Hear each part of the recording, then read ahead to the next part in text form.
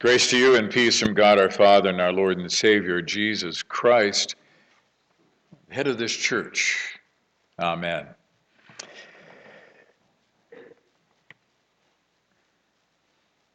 So having moved through what we call the Beatitudes, Jesus turns to his followers and says, "You are the salt of the world. You are the light of the world. You are salt, you are light." I don't know if he was pointing to individuals or if he was just with a sweeping hand talking to all those who had hung around him, all those who were absorbing some of his teachings and his spirit, all those who were consenting by their bodies and by their following that, yes, we want to be like you, that we feel a connection to God that we hadn't felt before, that we are fulfilled in our lives, and we think that we want to do this more with you. The disciples, the followers, those who are on the way with Jesus, you are salt, you are light. Maybe even then they thought that was kind of curious because those are very common things, but maybe they knew that they were Jewish, and they were Nazarenes, they were Galileans, they were kind of a group of people that had followed him to that hillside. And there were many things, but maybe not on that list was, I am salt and I am light. Jesus was saying something about what they all knew. Salt was savory, it was a preservative. Salt was valuable, it was used as money to pay for the Roman soldiers. A little bag of salt, here are your wages for the last 2 weeks of representing Rome in his provinces. And light, they knew real well what light was, maybe a little oil lamp with a flickering flame, maybe not even as bright as the flames on our Epiphany table here, but yet dispelling the darkness of their hovels, their rude homes, and in the darkness in their cities and the valleys, especially maybe places where they would be traveling, where there might be robbers and thieves that would descend upon them.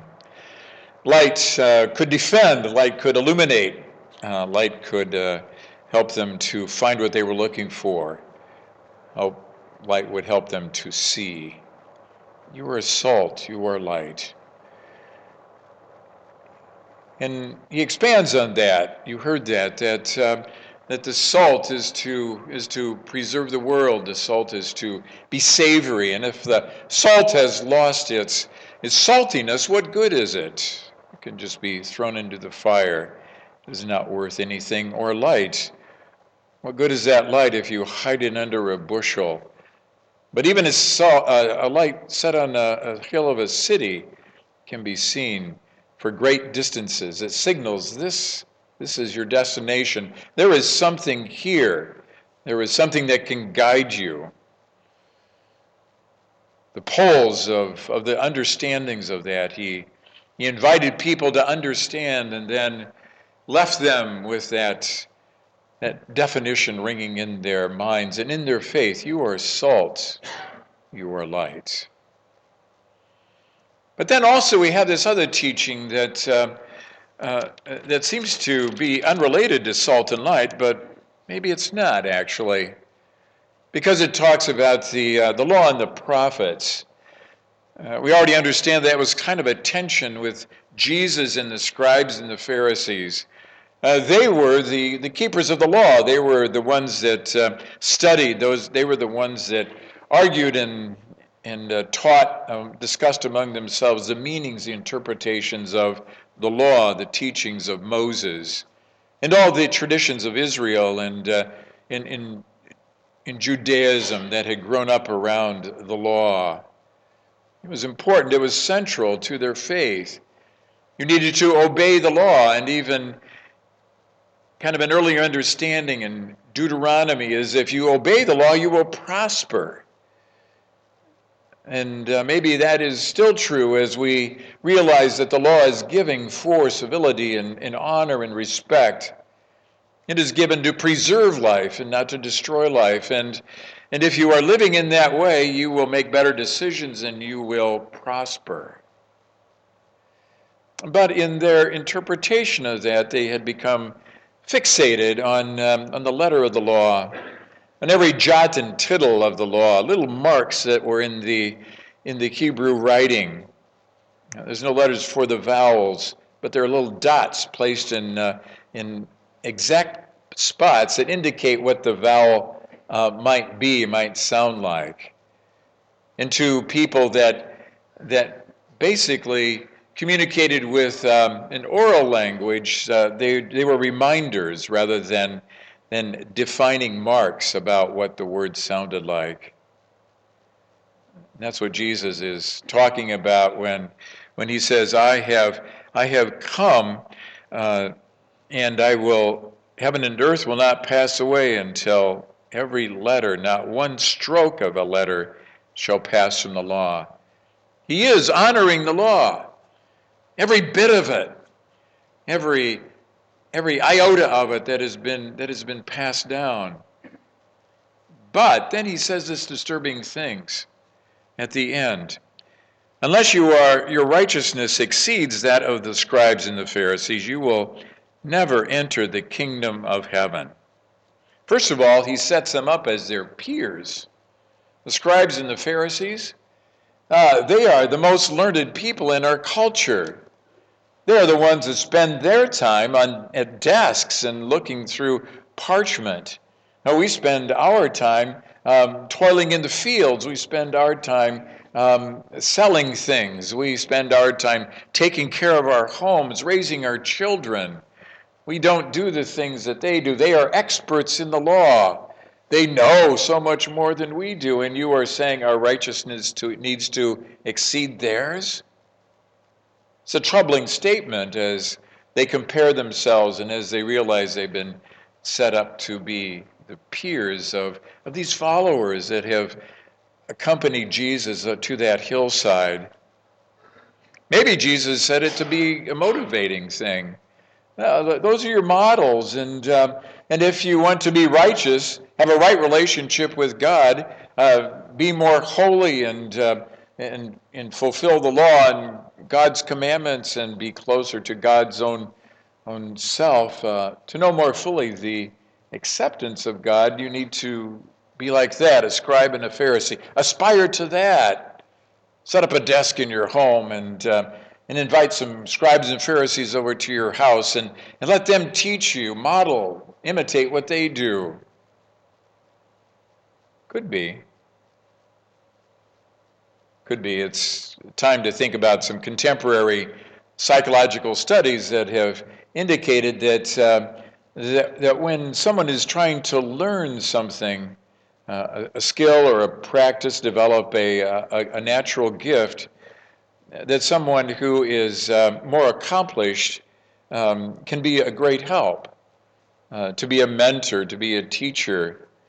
But there's an interesting phenomenon about that. Psychologists have come to learn that if there is someone who is far superior, that is much more accomplished, that person becomes despairing and gives up. There's no way that I can become like that person, that scribe, that Pharisee, a full expert. And so rather than motivating someone who wants to learn or be better in that direction, people are prone to shrug and give up. It's too much to receive. It's too much to absorb. It's too big of a change. They cannot visualize that they would ever be like that. And for many there in that hillside, maybe they were like group number one, that, I can be more like the scribes and Pharisees. They can be my models of devotion, of worship, of how I spend my time. But maybe for most of them, they were far beyond the reach of what they could ever imagine. And that would be a discouraging word. That would be a word that would cause them to look down and sigh and say, well, maybe I'll go back to my village. Maybe I'll go back to my way of life. Maybe I'll go back to the way things were. This really is kind of out of my reach. But really, in the context of what Jesus is talking about, salt and light, and I know when you heard the text from Isaiah, you know that's the key to the gospel that's coming up, and maybe that's ricocheting in your mind already. That's really what Jesus had in mind. He's kind of dinging the scribes and the Pharisees. He's saying that, yeah, you are experts in the law, in the knowledge of the law, and in knowing the law, and in going back and forth about its meanings and everything. That's valuable, but you have not fulfilled the law. You have not acted on what the law intended. You remember how Isaiah 58, some of those key verses there in the middle that Jean read for us. Day after day they seek me, the Lord says, and delight to know my ways, an oracle from God, as if they were a nation that practiced righteousness. Back in Isaiah's day, on this hillside with Jesus, we think we are practicing righteousness. Scribes and Pharisees, oh yeah, we're practicing righteousness. Look at all the parchments we have, all the scrolls. Look at the big words we can use. Look at all the things we know. Yeah, we're practicing righteousness. They ask of me righteous deeds, they delight to draw near to God. But why do we fast? Do you not see? Why humble ourselves, but you do not notice? Look, you serve your own interest on your fast day and oppress all your workers. Look, you fast only to quarrel and to fight and to strike with a wicked fist. Such fasting as you do today will not make your voice heard on high. Is such the fast that I choose, a day to humble oneself? Is it to bow down like a head, like a bulrush, and lie in sackcloth and ashes? Will you call this a fast, a day to be acceptable to the Lord? Now, a fast is what Isaiah is talking about, an act of righteousness. It is a choice. It is withdrawing from food, probably, but also accompanied by a withdrawal from other things too, a kind of chosen suffering that would heighten the awareness of one's spiritual nature.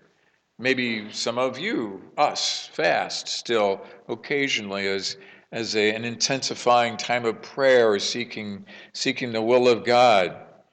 It is an ancient, timeless practice. But Isaiah is skewering the way that their choice of that seems to be an end in itself. It doesn't seem to transform their choices about their behavior. And certainly it seems to not be affecting the way they treat one another, those close at hand with whom they live. And then you fast and you do something righteous, but you turn around and quarrel and fight with each other.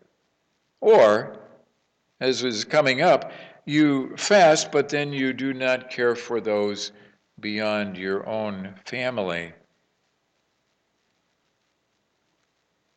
Is not this fast that I choose to loose the bonds of injustice?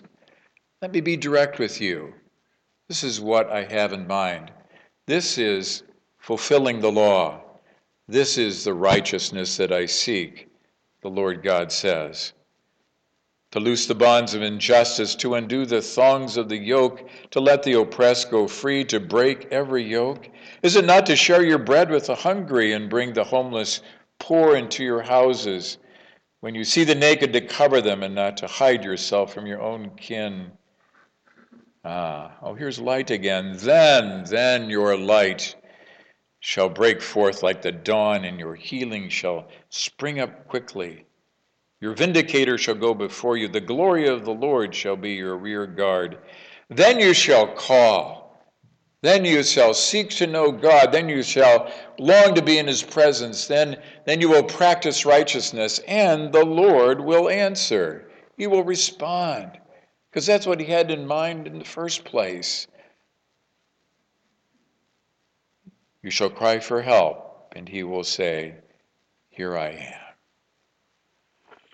All this text in Isaiah drives toward the details of that intimate and powerful relationship with the Lord God Almighty.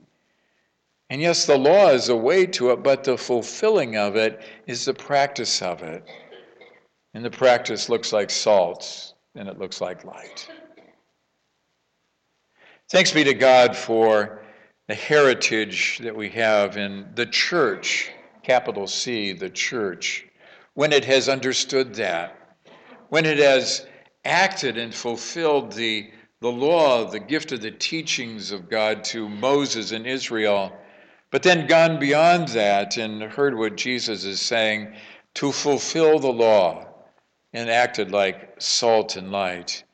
The image expands so quickly as we look back in the history of the church. Just recently, Robert Louis Wilkins wrote a book about the first 1,000 years of Christianity, and he wrote that in that era the church was a body, a community that cared for one another, but they were distinctive influences in their cultures. For example, in the city of Rome, they were the ones that started what we would call hospitals. That before that, the sick in the city or those regions, if they were so ill and if they were not getting better, they might be brought to the temples of the different gods that were scattered around the area.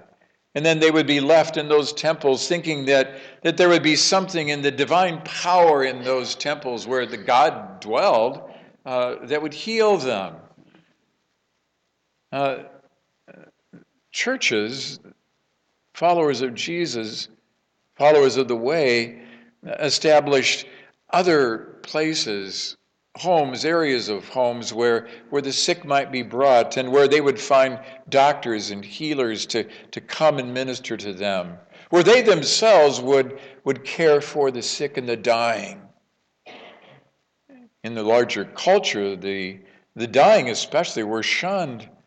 They would not be touched. They would be rejected. And but in the Christian culture, the ones that cared for the dying within the church were esteemed. The gravediggers were esteemed because they were the ones who carried the final earthly remains of their sisters and brothers to their next life, to their resurrection. They were the conveyors of new life, and they were the ones that celebrated. They were esteemed in the Christian community. It was totally different than in the pagan society. But yet the Christians acted in the larger culture to establish hospitals and to care for the sick and the dying. They were the ones who gave clothes to those who were struggling, the beggars. They were the ones who brought food to the hungry. They were the ones who did the things that Isaiah was talking about. And they did that because of the light of Jesus who dwelled in them. They brought preservation to the culture. They brought a flavor to the culture that wasn't there before. And it was not the flavor of selfishness. It was not the flavor of competition. It was not the flavor of the rich, but it was the flavor of the community of life that God loved. And it came through their actions. It came through their reaching out of themselves.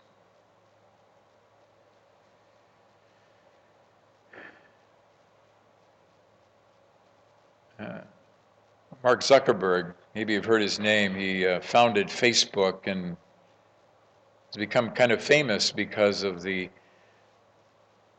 proliferation of that social media, and a pioneer in that area now in the news quite a bit. Understood that he somehow he invited himself to to a ministerial association of a gathering of pastors that met regularly in Waco, Texas. He was interested in what they would talk about. He was interested in the kind of social interaction between the pastors of these churches. He invited him to come and welcomed him. And as he sat there and listened in on their meeting and their fellowship, talking about their own churches and talking about the needs in Waco, Texas, and talking about the things that they were doing and the things that needed to be done and what could they do. And then also as they prayed together and then as they ate together, Mark Zuckerberg became more and more amazed at what he was witnessing, amazed at what he's a part of just by being in this cluster of pastors from all different denominations of churches, but all followers of Jesus, and what was happening. He said, I've never seen anything like this. I've never seen this kind of a community. I didn't know that it existed. I didn't know that there would be such camaraderie, such community. You are in different churches, right? You're in different denominations, right? But yet there is no competition going on between you. You have a common concern, a heart for the well-being of Waco, Texas. And this goes beyond what we find in our city halls, and this goes beyond what our politicians talk about but have such difficulty following through on. You really do care, and you follow through. He was amazed. And Mark Zuckerberg obviously had not been raised in a church. Mark Zuckerberg is probably like millions of people that now have not been a part of the church. We live in a post-Christian era. And what was taken for granted maybe a couple generations ago no longer is. People of our nation are more and more biblically illiterate. They're more and more selfish, keeping to themselves. Yes, practicing some altruism, but not joined in community, the communities that is offered around the reverence for God and Jesus' teachings, and a searching and an encouragement to fulfill the teachings that we are given. For 54 years, the Covenant Church of Schaumburg has sought to be that way. Perfectly? No. No, we're all on the way. But in seeking to do that, we have found that we function best when we are salt and we are light.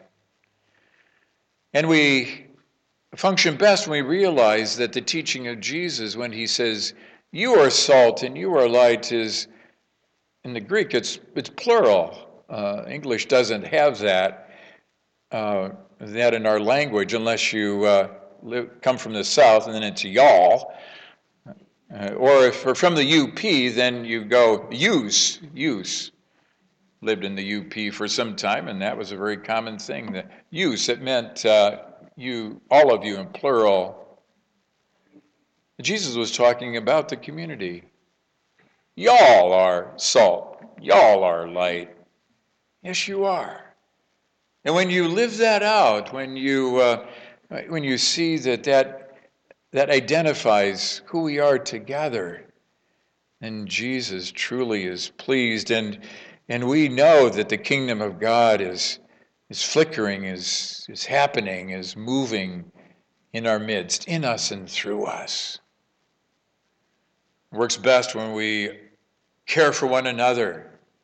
It works best when we practice the things here in our laboratory of the church so that it becomes second nature, and who we are as we live in our world, in the culture, in our work, our schools, our neighborhoods through the week.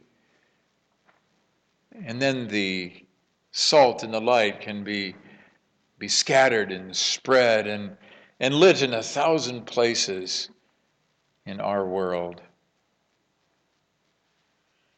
As we gather in the annual meeting in just a few moments, we'll have a chance to look at some of the particular things, some of the ways that God has enabled us to be salt and light in this past year.